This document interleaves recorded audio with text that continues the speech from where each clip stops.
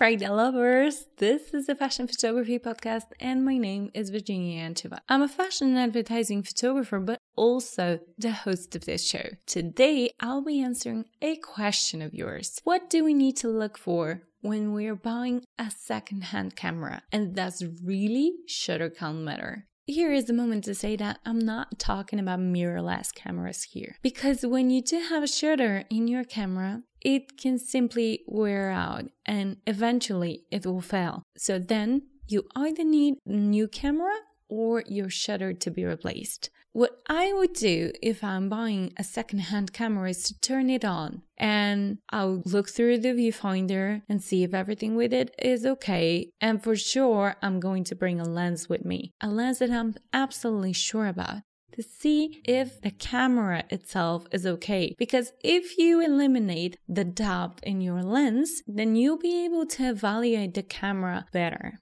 So bring a lens with me and of course a memory card. Once I'm trying it out, like I said, I'm going to take a look at the viewfinder and I'll also be very careful about the cleanness of the sensor. If your lens is clean, then the artifacts you might have on your image are probably coming from your sensor. And since it's just a test, you might not be able to tell whether they're removable or not. But bringing a clean, good lens will at least remove your doubts where the problems are coming from. Another thing that I would check is if everything with the focus is okay. If I were you, I would check nearby objects and also distant objects. Because in my work, I personally rely on my autofocus system. I might not use it constantly, but for me, it's important to make sure that it's actually working. I would also try different settings. I'm shooting on manual mode, but I want to make sure that my camera is perfect. So this is another thing that I would check. Another part of the process for me is to check the displayed images. If there are any dead pixels or maybe a damage to the display. For sure, I would like to download these images and see how they look on a big screen. Because in the end of the day, I'm going to showcase those images on a big screen. And I just want to make sure that everything in this process is fine. So if you're buying only a camera, there are a few things you need to prepare beforehand. First of all, the lens that you'll be using during your test. Secondly, your memory card.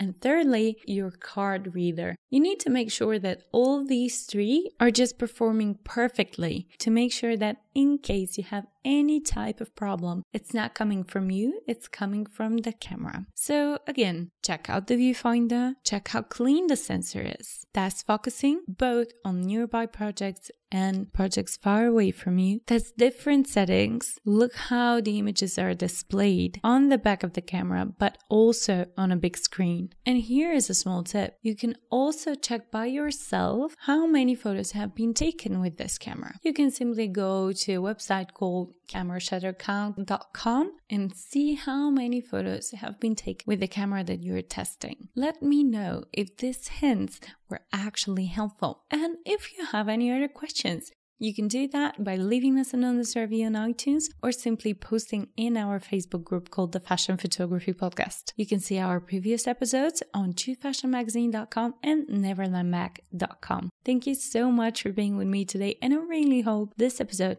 was helpful. And of course that you're also going to have an amazing weekend.